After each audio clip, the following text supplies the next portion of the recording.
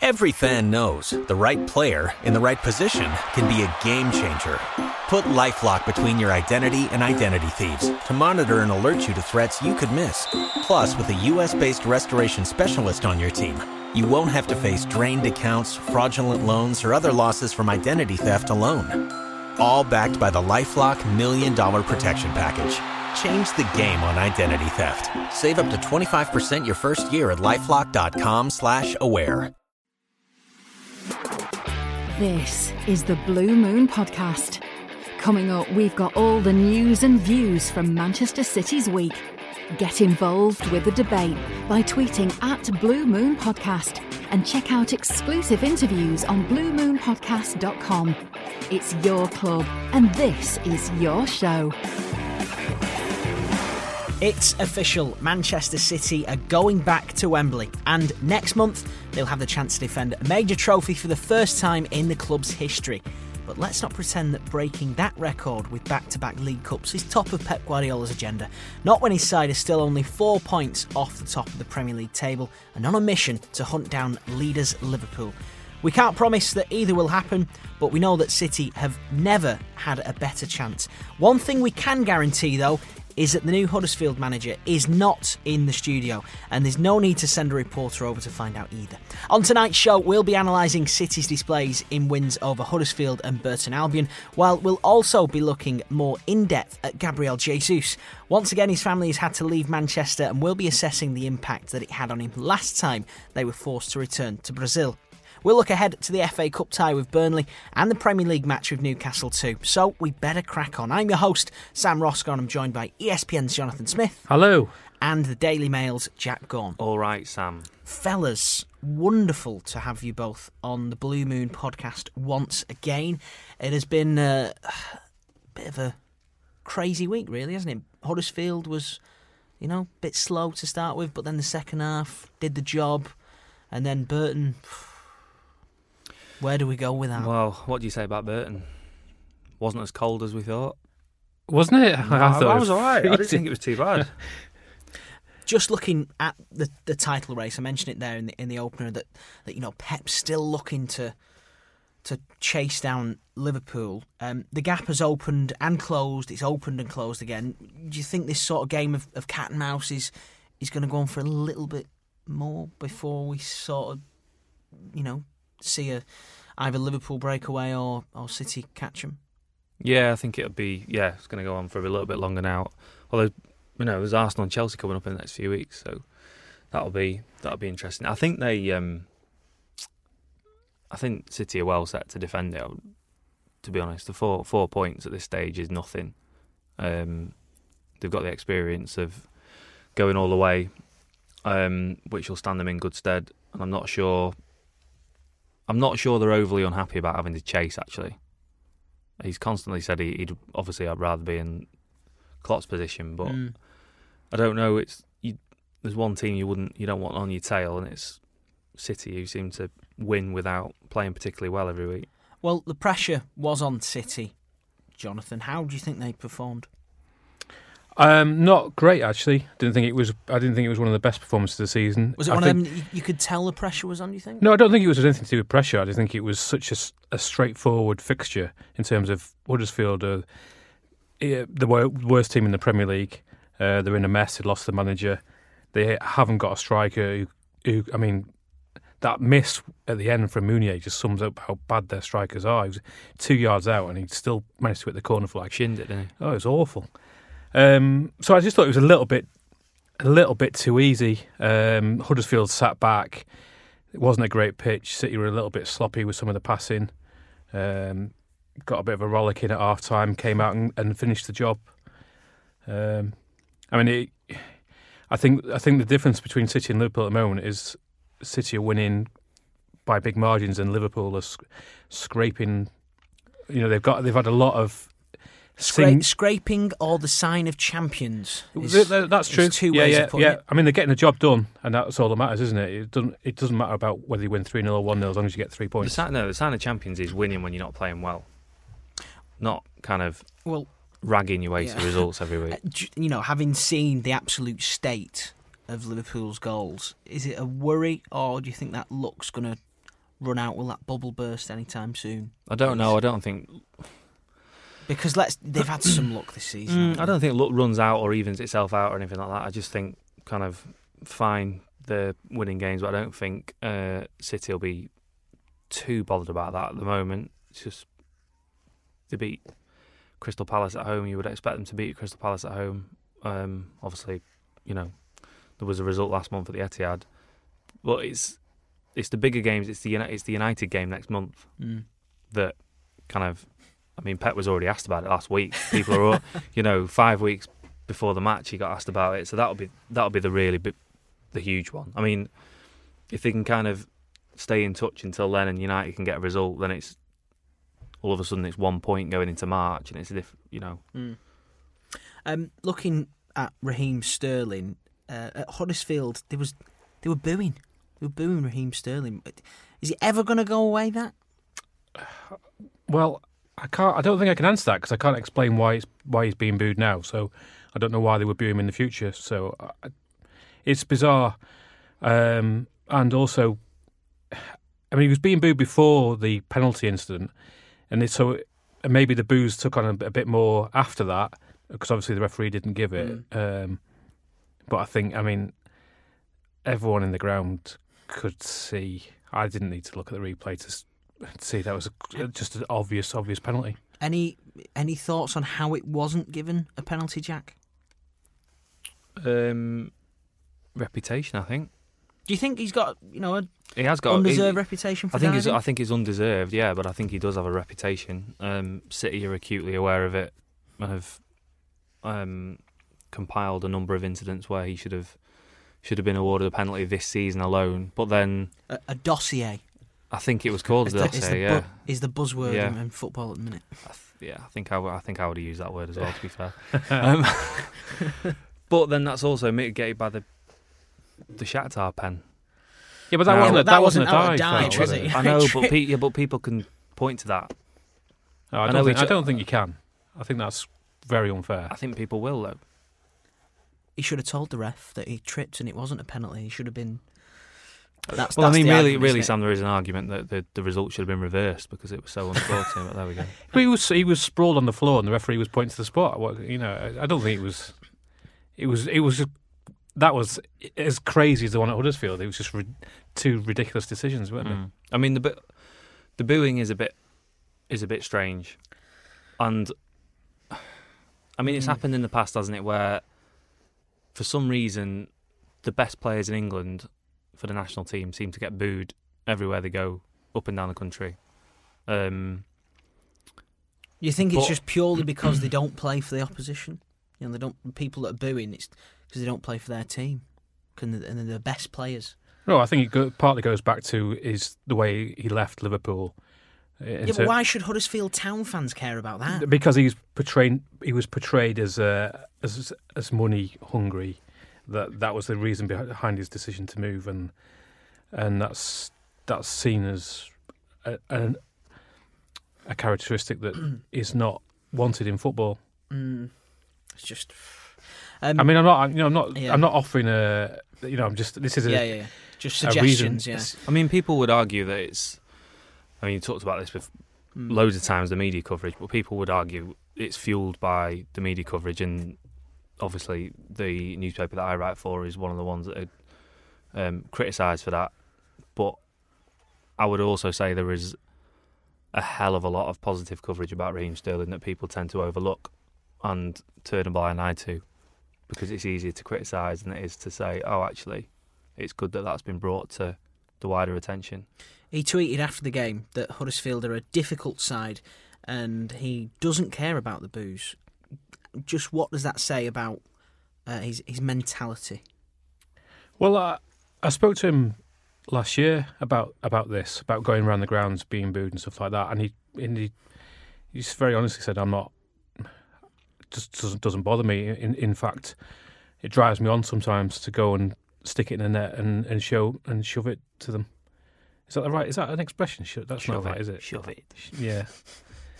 So I think it's counterproductive. I just think I think it looks bad on the Premier League in the current climate when, it's a bit of an unhealthy social problem at the moment, and booing a young black player, it's just not a great thing, is it? No. Let's move on. Danilo's goal was the 100th this season for Manchester City. At this rate, they're going to be flying past last season's total, aren't they? Yeah, I'm sorry, I had Schindler's Miss in my head while you were asking the question and couldn't get that out. A certain David Mooney won quite a lot of money, didn't he, last year? I'm led to believe so. It also took him a while to get said winnings because his account was closed because of it. They're just a team that score a lot of goals, don't they? And they're spread around quite a lot, which is a good thing. Sane scoring more goals, I think, this season.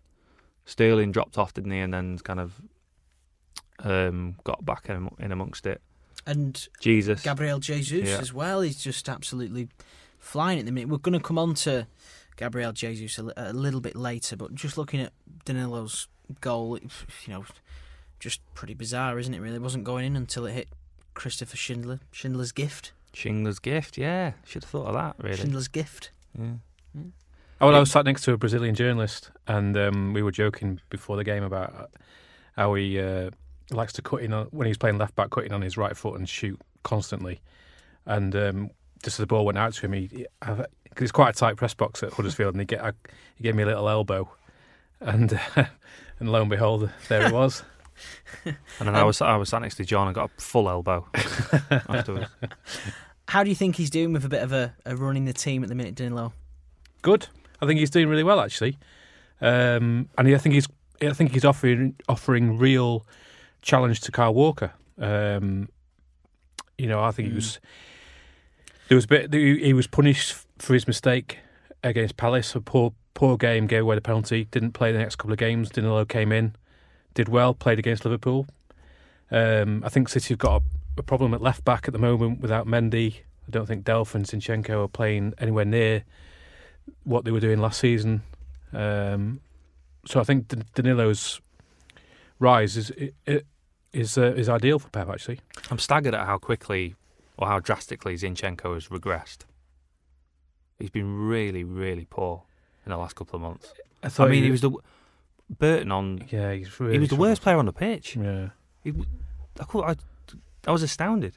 Couldn't believe it. But Danilo, we'd all kind of written Danilo off a little bit. I think that he was just a bit of an athlete, but I think he's played really well when he's been called upon the last kind of month or so. Good as well to it's nice to see that.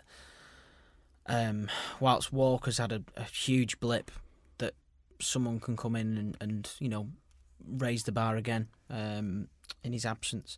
Riyad Mahrez, speaking of absences, wasn't in the squad at all for the Huddersfield game. What do you make of that? Interesting, yeah. File that under interesting. His biggest problem is Sterling and Sane. They're playing so well. They're almost undroppable, and they know the system so well. And I do think sometimes Mahrez, he likes to cut inside and shoot.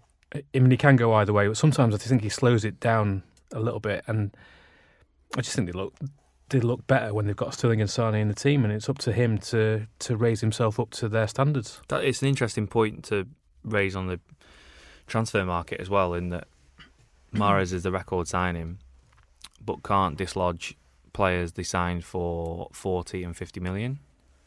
When they did that big business a few years ago, they now can't find players that would squeeze them out of the 11, which makes it very difficult to kind of where do you go? You're gonna have to spend 90, 100 million to go and try and get better players than Sane and Sterling at the moment, which means that it's very difficult. You're almost signing backups, aren't you? Yeah. But they've now spent 60 million quid on a backup. How did the £60 million backup do at Burton, in your opinion? Well, it was a weird game, and it was a nothing game. It was just a game of experimentation, and I thought he was probably the City's liveliest attacker. He had a couple of bright moments in the first half and teed up the only goal. He did okay. It was Burton. It was a game that wasn't played at 100 miles an hour. There was a couple of times he ducked out of tackles, and it's exactly the right thing to do in a game like that. So, well, he does that on a Saturday afternoon. He does. Yeah, that's true. But the most important thing was to get it through without any injuries, and everyone getting a run out and getting some experience for the young lads. What did you make of the young players? Who were the standout youngsters for you? Well, I think Garcia's been sensational.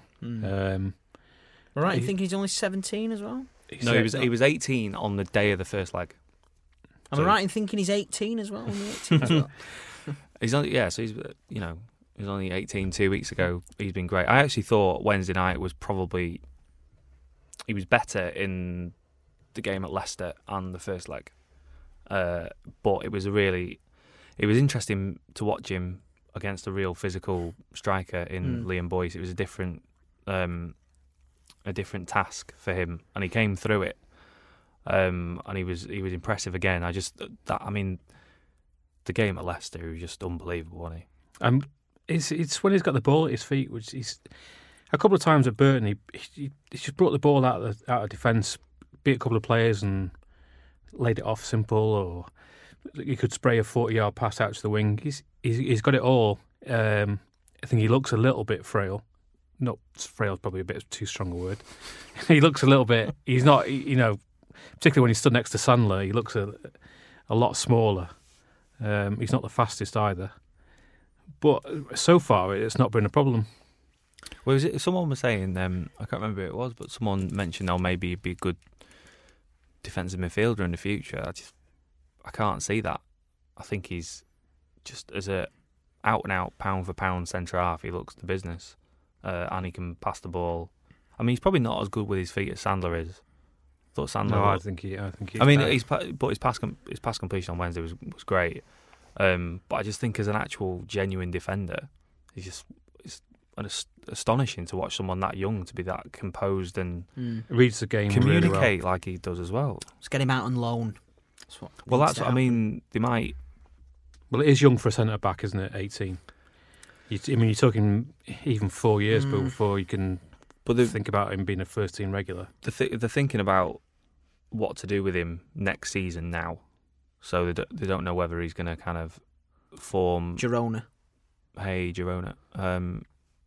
It's the obvious option, isn't it? Yeah, but is he going to get the games at Girona? You'd almost probably kind of maybe want him to go into the Championship, which is a completely different league to Premier League and La Liga. I don't know, but it might be that he's kind of fourth or fifth choice centre half next year. But it depends what they think. Tolson as well, isn't there? That's still got to come back. Could he go to the Eredivisie?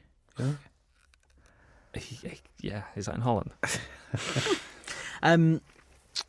Sandler also looked pretty decent, didn't he? Steady and impressive, really. Very good. Made that one mess up in the second half, and it knocked him a little bit. But I thought he was very good. Nemecha I like a lot. I've seen him a couple of times. He's very covers a lot of the pitch. He's so fit. He's just massive as well, isn't he? Yeah, he's. Poveda, I don't think he did anything wrong. I thought he was good. I thought Poveda actually had a really good game quietly, in that you probably would have wanted him staying wide and going at the fullback a little bit more, but I don't know whether it was the way the game was played or he was a little bit nervous, but he kept coming looking for the ball and kind of linked up play with midfield. But he did that. I thought he did that brilliantly. I thought he was really, really good. But with a few more, he's not. This is the problem. He's not going to get that chance. He's not going to get a chance for a long, long time now. But if you give him a couple of games, kind of maybe at the start of the season in the League Cup, and he would have got a few under his belt, then maybe he would have been a bit more confident to have a go at the right back. And also, it would have been nice to see him play on the right and cutting in, which I think he would prefer. Muric, I think, is. I was going to say brilliant. he had a really good game, didn't he? Quite, quiet, good game, if you like. Decent saves and leaving his line as well. Looked really good, didn't he? He did. That pitch was... It was testing. It was bobbly. It was freezing in the second half, and he was still prepared to take back passes. And we had that one that rolled under his foot in the first half, but he was out quickly a couple of times. I think keepers who don't. I know it's a stupid thing to say, isn't this? But when keepers don't concede goals, that's a big thing, isn't it? And he doesn't concede goals. Well, that's one goal. It's a stupid thing to say. Yeah. It's one goal conceded in 5 professional games for City. And in the game he did concede, he saved 2 pens. Yeah. 3 pens. Did he save 2 or 3? I can't remember. I think he saved 2 and 1 went over, or yeah, that's right. Yeah. The one in the second half when I think, and I'll have to say this, I'm sorry, Eric Garcia gave him a back pass that was a little bit too quick, and he was on his goal line, and he just went, "I'll stop this dead and just carry on that pitch." It was just amazing. His footwork's incredible, and his reading of the game is pretty damn good for someone so young. I mean, you kind of see him racing out, and he gets himself into a little bit of what looked like hairy situations, but I don't think he's had a major problem. I mean, it looks like it might develop, but it never kind of happens. He had that bad one at Oxford where he came for a long throw-in and was nowhere near it. But that was his first game, and I don't think he touched the ball. And he was like, "I need to do something." Yeah. So would you have him as City's second choice next season? Yeah, definitely. Some of the senior players got a bit of a run out as well. Aguero and De Bruyne, they were brought off quite quickly though. Were you surprised that they started? I was surprised Aguero started. I'm not sure how happy he was about it, especially when he got a couple of kicks in the first half. I wonder whether they'd seen the benefit that Jesus has had, which is getting goals in these kind of games. And I didn't realise until I was looking at the stats when I was writing a report last night that Aguero's only scored twice since November. Now I know he's had an injury, but he's played a few games in that time. He's only scored 2 goals. So maybe, it was quite a tidy finish. Yeah, it was first time, wasn't it? Yeah. Cut the run back, didn't he? So they might kind of... I don't know whether he needs doing good, but at least he's got another goal, hasn't he? Benjamin Mendy came off the bench. What was he like? Ran about, didn't he? Ran about. Got to the byline a couple of times.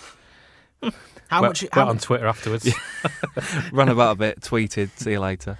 How much has he been missed these last few months? Defensively, not a lot, I don't think.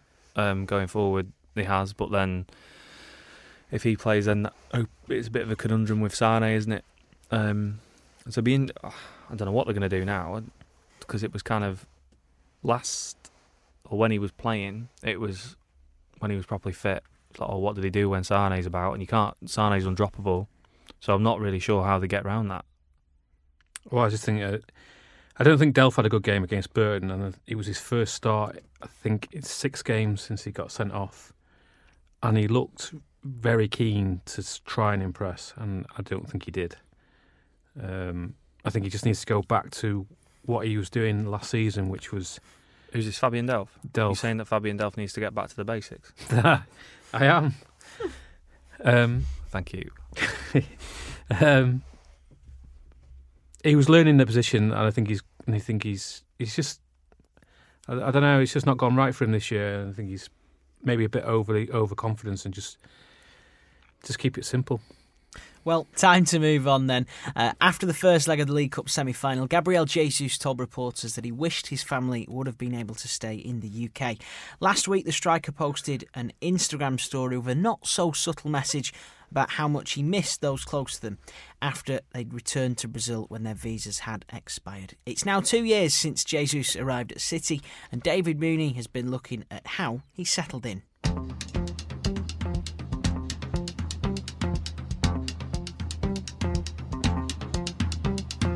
There was much excitement surrounding Gabriel Jesus' arrival in January 2016. City had signed the teenage striker the previous summer, but he'd finished the Brazilian season with Palmeiras before joining up with his new team.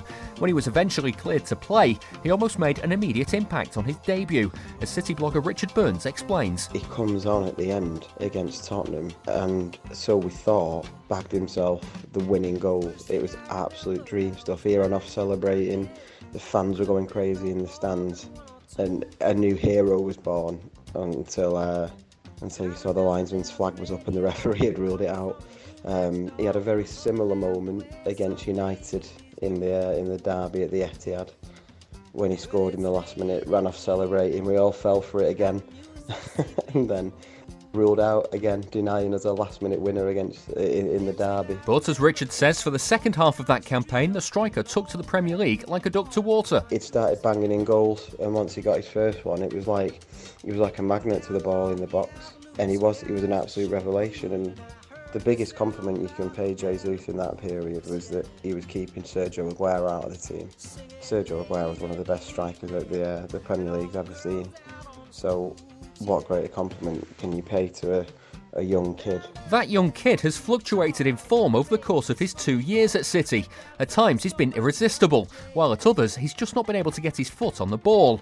As the 2-year anniversary of the striker's arrival to the Etihad approached, I asked manager Pep Guardiola about his development. It's not easy for him playing a position like Sergio, for the quality, for the legend, for that club. You know, sometimes clubs play with 2 strikers, we play with 1.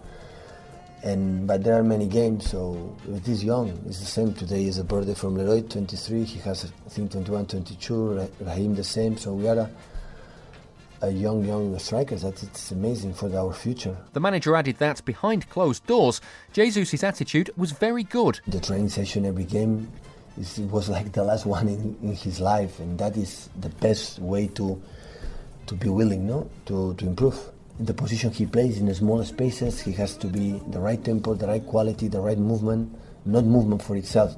Movement is the right tempo, the right time. And I think he's going to improve. But while he's been on a huge goal-scoring spell in recent weeks, there have to be concerns about how the striker is feeling in Manchester. Journalist with OneFootball Dan Burke described one social media post Jesus has made recently. My heart ached for him when I saw that Instagram story he did last week where he was basically panning across photos of his family with, I think it was Lonely by Akon playing in the background. It's a bit corny, of course, but he's clearly someone with a really strong bond with his family, and them not being around really affects him, which is something I think we can all relate to. Richard Burns says there was nothing subtle about the message Jesus was sending out. He knows what he's doing with something like that. He knows the message that he's sending to all of his Instagram followers. It's quite sad, and I felt desperately sorry for him, and he needs a lot of support around him at the moment, I think. Not just, from a selfish point of view, we want to keep him in form, but more importantly, there's a young man at the bottom of that's clearly hurting. This isn't a new situation for the striker either. I said earlier in this feature that Jesus' form has been up and down in his 2 years at City. Dan Burke explains more about the timings. The slightly worrying thing is I remember there was a period around the middle of last season where he suffered a real dip in form after his family went back to Brazil. Aguero started the season quite slowly last year and he was just getting going at the point that Jesus' goals dried up all of a sudden. I just really hope that doesn't happen again this time. It's very easy to criticise players for everything that happens on the pitch without taking into account what's going on in their personal life.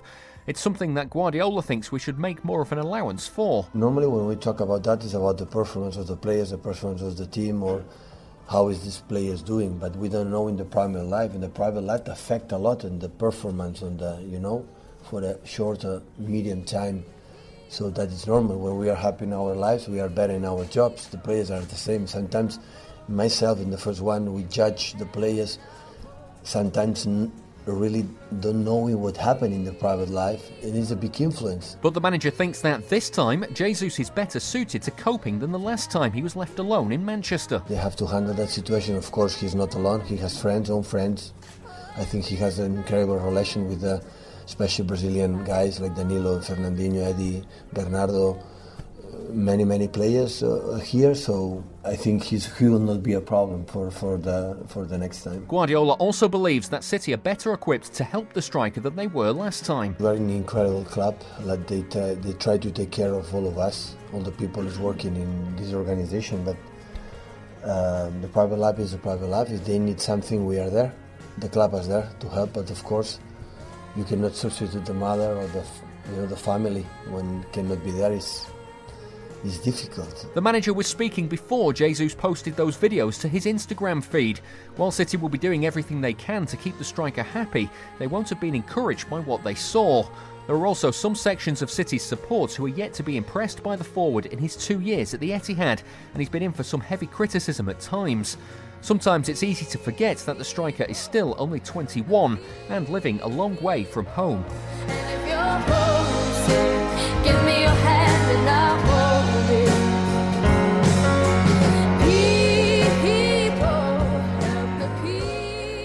I'm Carlo Nash, you're listening to the Blue Moon podcast. Get your hands on an exclusive Blue Moon podcast badge, bottle opener or mug by becoming a backer. Patreon.com/Blue Moon podcast. So David Mooney, looking at how Gabriel Jesus has settled in, how do you think he's done so far during his time at Manchester City? Well, it's been a bit up and down. Obviously, sensational start, and everyone was thinking, perhaps he's going to force Aguero out of the team. And he did, didn't he, for the first couple of months, and then. It's obviously second season was a bit tougher.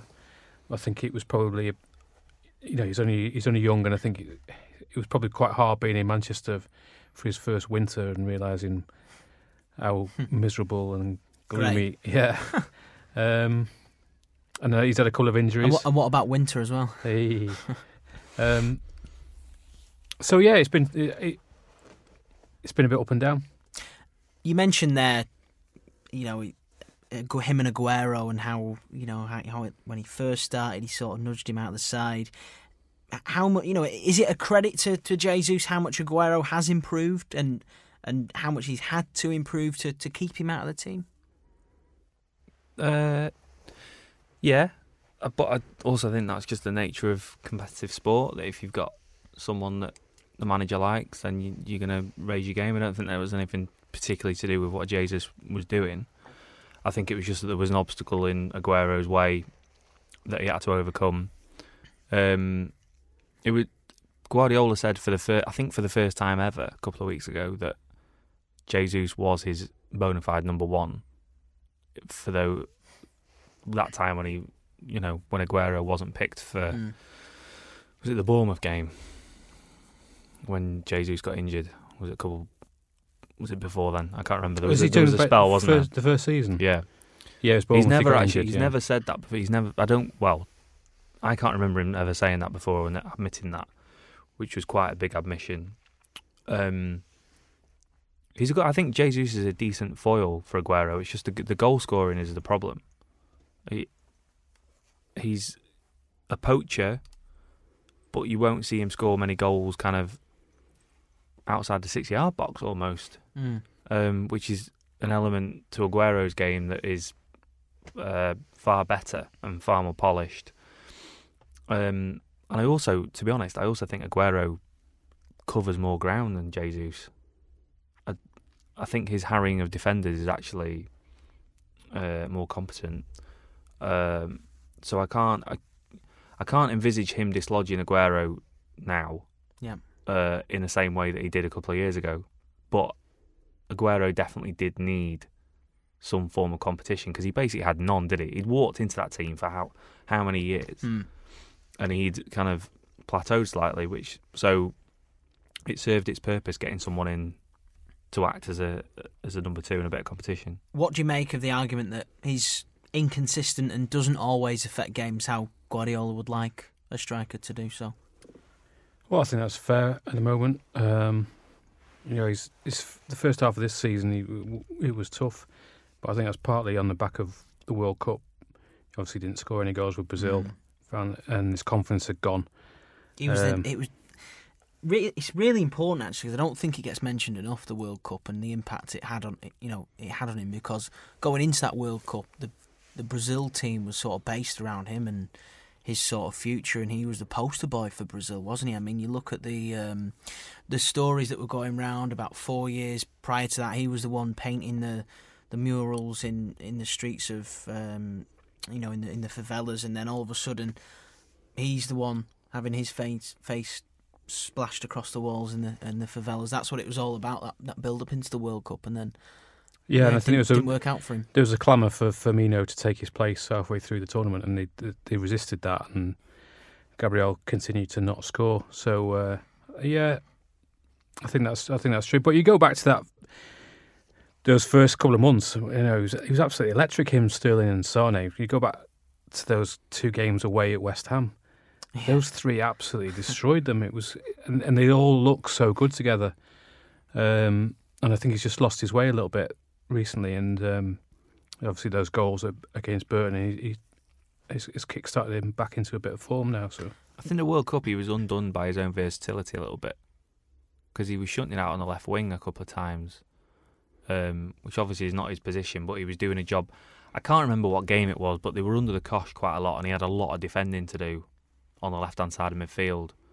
I think it must have been one of the knockout games, and he got quite heavily criticised after that game. It's like, well, yeah, if you actually have a look at what he's contributed to the team, he's done quite a lot, but he's not pitched in with the goal. And I think Firmino might have scored that day, so the comparisons were easy. Yeah. But I think it's hard for a striker when you're playing 3 up top. If you're not scoring goals like he wasn't, the emphasis is all on you, isn't it? And he's quite a sensitive guy, and criticism does hurt him quite a lot. And going back to his family, he needs kind of people around him. And I was going to come on to this, but he's just a young lad, isn't he? How much do you think that off the pitch pressure plays on him? Like you say, his family can't be with him in Manchester. I think that's huge. And we were talking about Sterling before, about how he kind of reacts well to the booing, and it spurs him on now. Raheem Sterling a couple of years ago was kind of crestfallen by people abusing him and being aggressive to him in the crowd, and his performance has suffered from that. But as he's got older and as he's played more games, he's managed to channel that in a positive way. Now you would expect Gabriel Jesus to do exactly the same as he gets older, because he's still kind of 21. He's got nothing, loads. Absolutely nothing. It's just because he's been around a couple of years, so you expect him to be a completely seasoned professional. True. One thing is for sure, he's in a very good vein of form at the minute, and fingers crossed that continues with the upcoming matches. Got a couple of games to preview. The FA Cup 4th round, City are at home against Burnley, and then on Tuesday night it's back to Premier League action against Newcastle. I know that we should be talking about the coming games, but City are a bit of a disadvantage in the title race with this sort of fixture congestion now. Liverpool have got the weekend off after going out, and City have got a tough-ish sort of game at home against Burnley. It could have been easier. Are they at a disadvantage? Definitely not.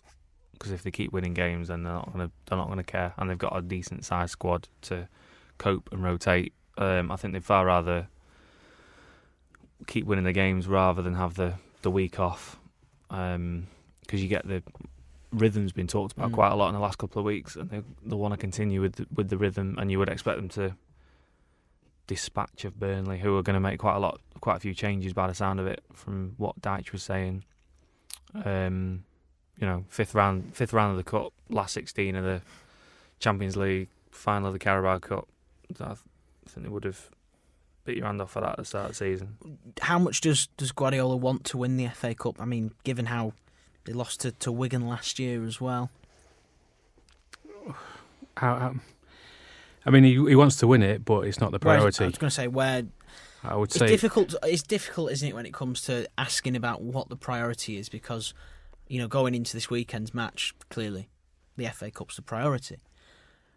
But in the grand scheme of things, well, I think one of the other problems with the FA Cup is that once you get past, I think it's once you get past this game, then you start rescheduling fixtures, and they've already obviously got the League Cup final, so that one's rescheduled.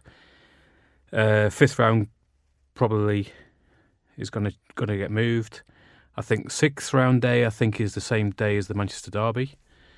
and there's actually not enough windows in the season to fit these games in, because you're not allowed to play at the same time as the Champions League game, and of course City could be in the Champions League quarterfinals, semi-finals. So I think that's possibly one of the things that will be on Pep's mind, in that they could have to reschedule 4 games, and I think there's maybe 1 or 2 windows where they can play these games, and they're going to end up, if they start going far in these competitions, they're going to be playing some games 48 hours after.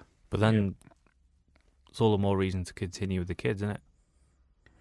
It is, but when you start getting to April and May, it's Champions League, Premier League, Champions League, Premier League, Champions League, Premier League, and if you take those Premier League games out, they become I suppose they become FA Cups. You can play the kids in the FA Cup games, but at some point he puts his strongest teams in the Premier League games, and if you're playing three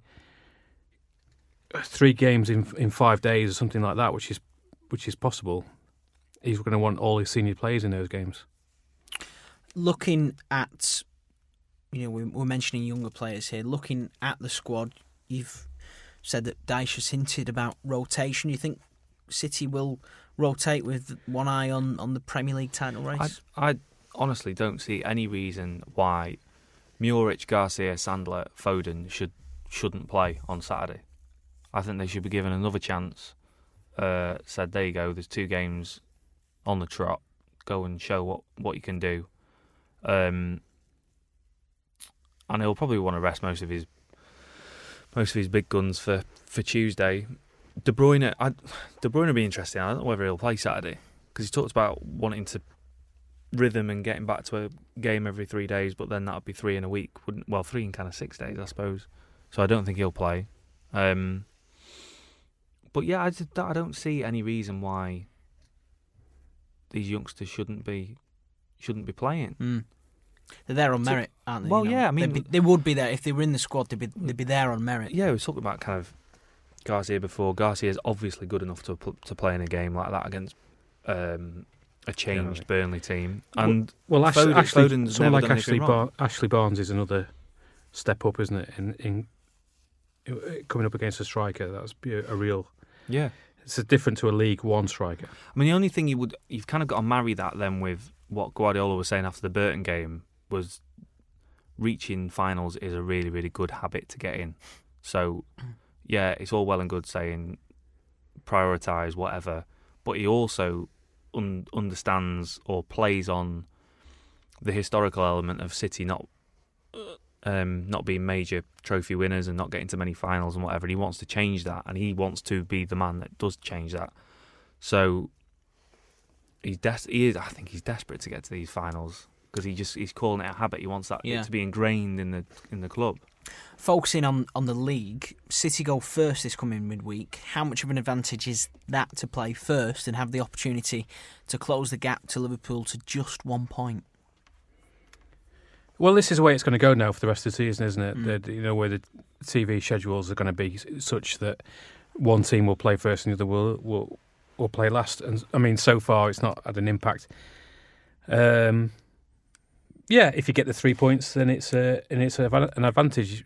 I mean, it used to be that if you drop the 3 points, then it gave an opportunity to the team playing afterwards. But the win ratios are such now that doesn't really count, does it? That's irrelevant. So if you play first, I think that's an advantage. Yeah. City have won 15 of their last 16 Premier League games against Newcastle and have lost just 1 of their last 24 against them in all competitions. They just seem to be one of those teams that City don't really have too many problems against. Is it going to be as black and white as it is on Tuesday black night? And white, I like it. That's pre-rehearsed, wasn't it? I think it'd be tight on Tuesday. I think it'd be a tighter game than people are envisaging. Rondon's playing quite well, isn't he? I like Rondon. I think he's a good player. Have they got someone that can really go toe-to-toe with him and deal with him aerially? Otamendi, you would say, but then Otamendi's kind of out of favour a little bit. So he might cause them a few problems.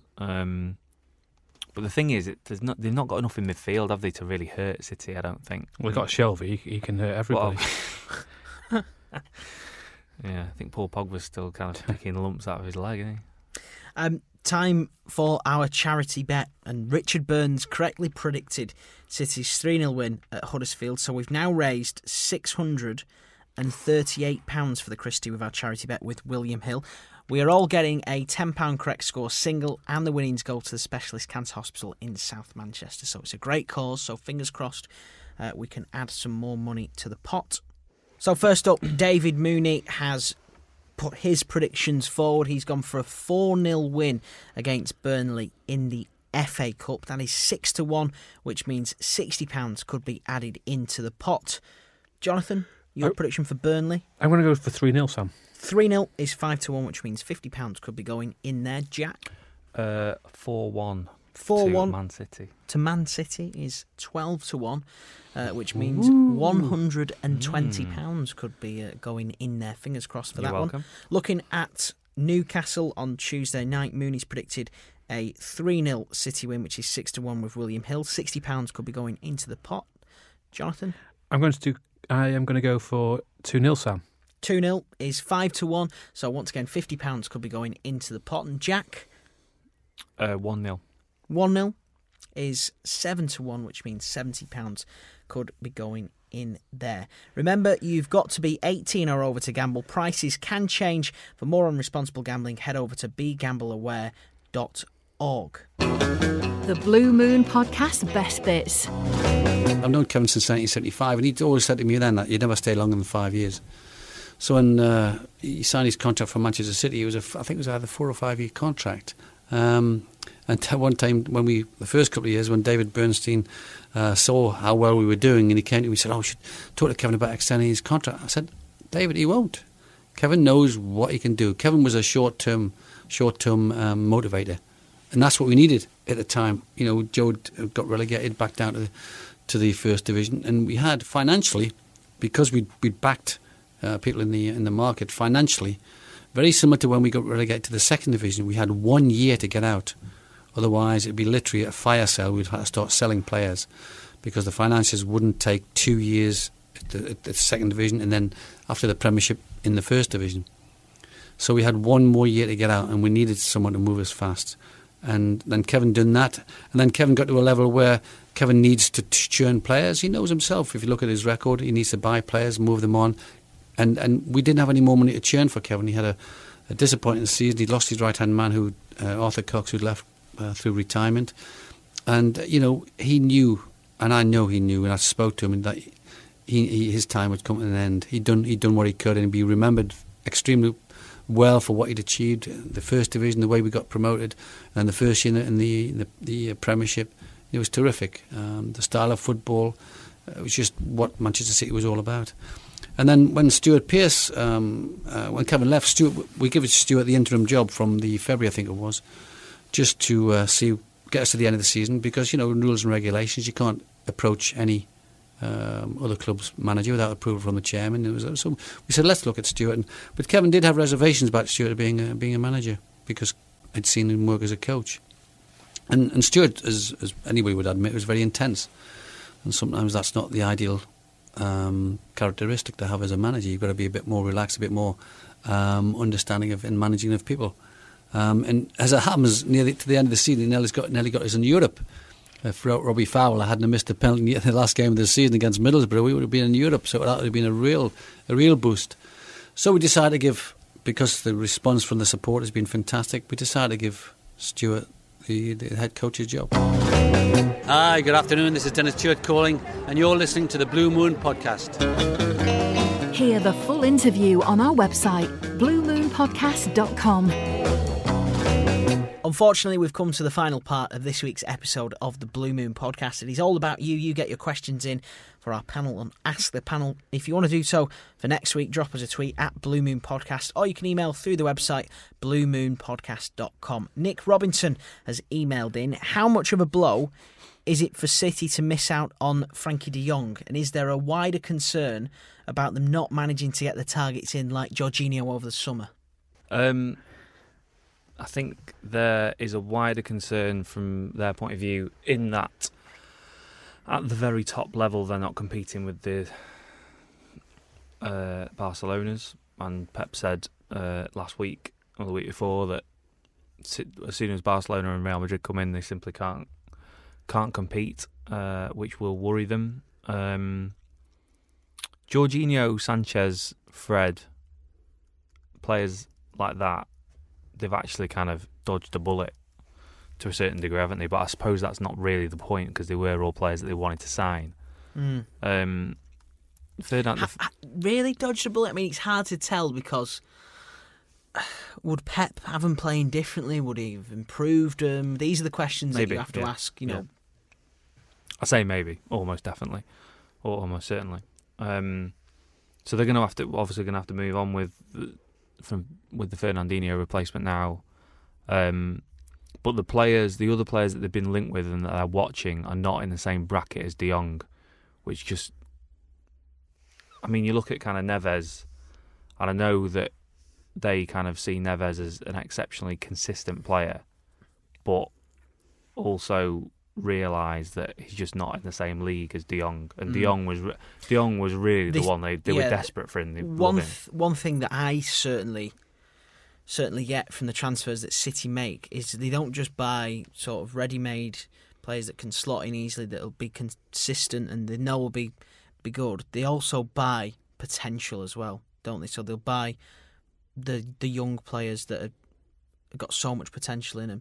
Riyad Mahrez, for example, I know he was consistent, he was very, very good at Leicester, but he still had that, has got that potential to reach that next level compared to, another player that they could have bought for a significant amount less. I think there's an element of kind of resale value with most of the players they sign. I would disagree with you slightly on Mahrez. I think Mahrez has probably hit his ceiling. And they did buy a ready-made player that. Do you not think he'd improve in a City team if he got a good run in? He managed to really suit the system and played with those players around him. Do you not think that'd improve him anymore? I mean, John might think differently, but I think he's quite one-dimensional. Well, that's one-dimensional. So that's a big. In obviously not. I mean, in terms of City, he's quite. You play him on the right-hand side of a front three. You can't play him anywhere else. So in that sense, I mean, you look at some of the other attacking players they've got. They're kind of interchangeable. Sane and Sterling are swapping wings. Jesus can come out if he needs to. Aguero runs the lines. Mahrez is pigeonholed as a right winger that cuts inside and will float decent crosses in and score very very good goals and kind of consistently, but doesn't have the same kind of edge or X factor that some of the others do. John, just going back to the question of, are you concerned about City not managing to get their key targets in? I think there's some things which are more important than football, Sam, and I think it's come to our attention that this is your last show, and I think we should really talk about that. All your years of service over the years, and it's very sad to see you go. And I don't think we can let you go without listening to some of your best bits, really.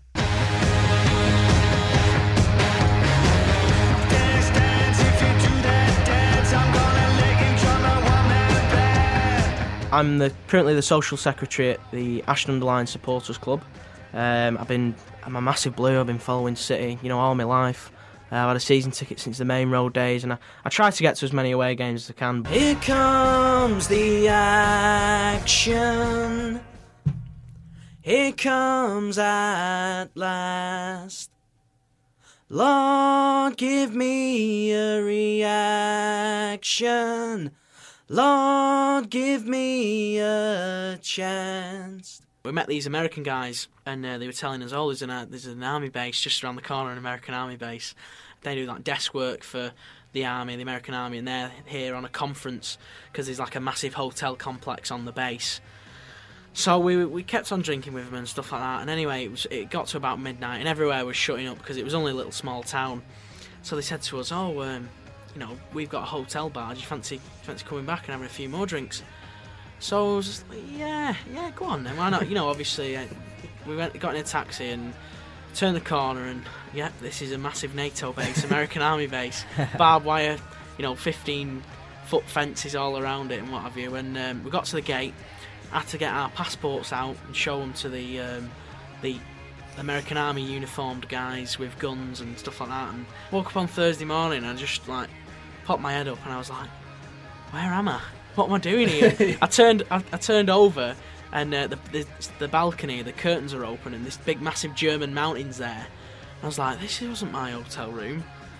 Oh. I was going to say before we started this actually that it is an honour to be on here, to be with you, David, who is an esteemed writer, known across City's fan base as being one of the finest writers of football, and to be with you, Sam, who is the man who drives the smallest roadworthy vehicle in the UK.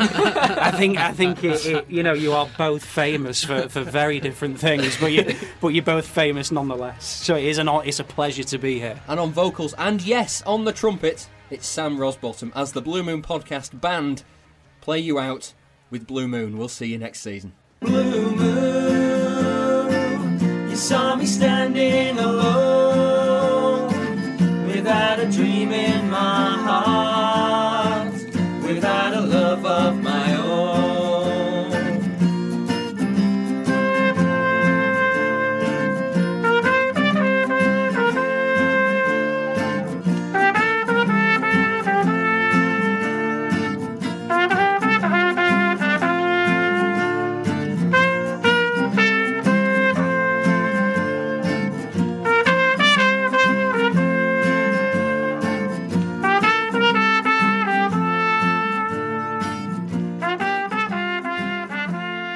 After signing the striker in 2011, City went quiet in the January transfer window. They made goalkeeper Costel Pantilimon.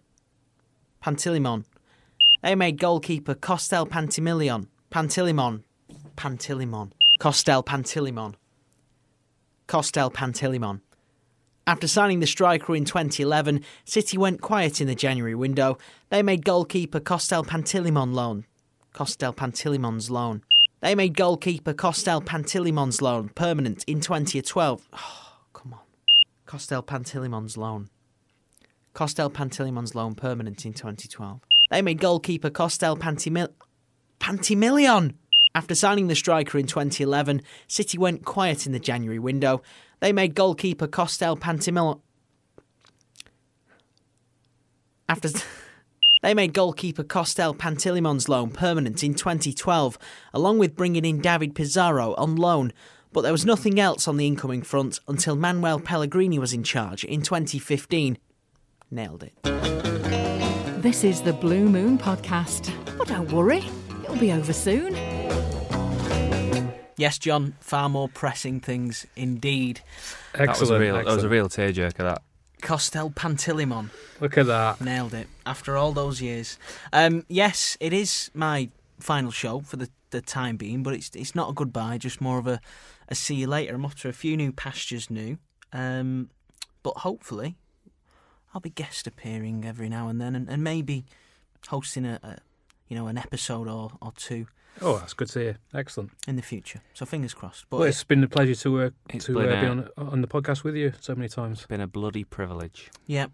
And it's really nice to see how far everybody's come on since those very, very early days of me going to all the home games and as many away games as I can get to. Is the trumpet going with you to London? You know what? I've not packed it yet. I'm going to take it down eventually. Yeah. Was it Sonia in EastEnders that had the trumpet? Anyway, unfortunately, that is it for this week's episode of the Blue Moon Podcast. Do get your questions in for Ask the Panel at Blue Moon Podcast, or you can email through the website bluemoonpodcast.com. We were talking before all of that, pomp and circumstance about transfers. That is exactly what we are talking about on the Patreon special this week.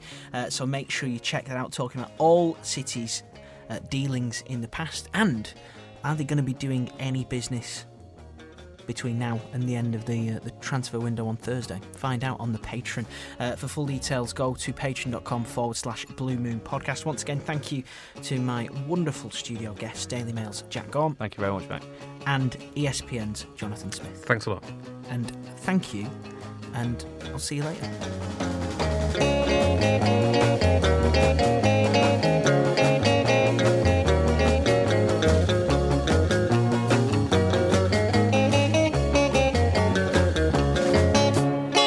That was the Blue Moon Podcast. Please support the show. Patreon.com/Blue Moon Podcast. With LinkedIn Jobs, we tap into a network of more than 1 billion professionals to help you find quality professionals quickly and easily for any role you need. Marketing wizards? Found them. Software engineers? Found. That project manager I could never seem to hire? And found. LinkedIn Jobs quickly matches your roles with candidates with the right skills and experience. In fact, 86% of small businesses get a qualified candidate within 24 hours. Post your first job for free and get started at linkedin.com/spoken. That's linkedin.com/spoken. Terms and conditions apply.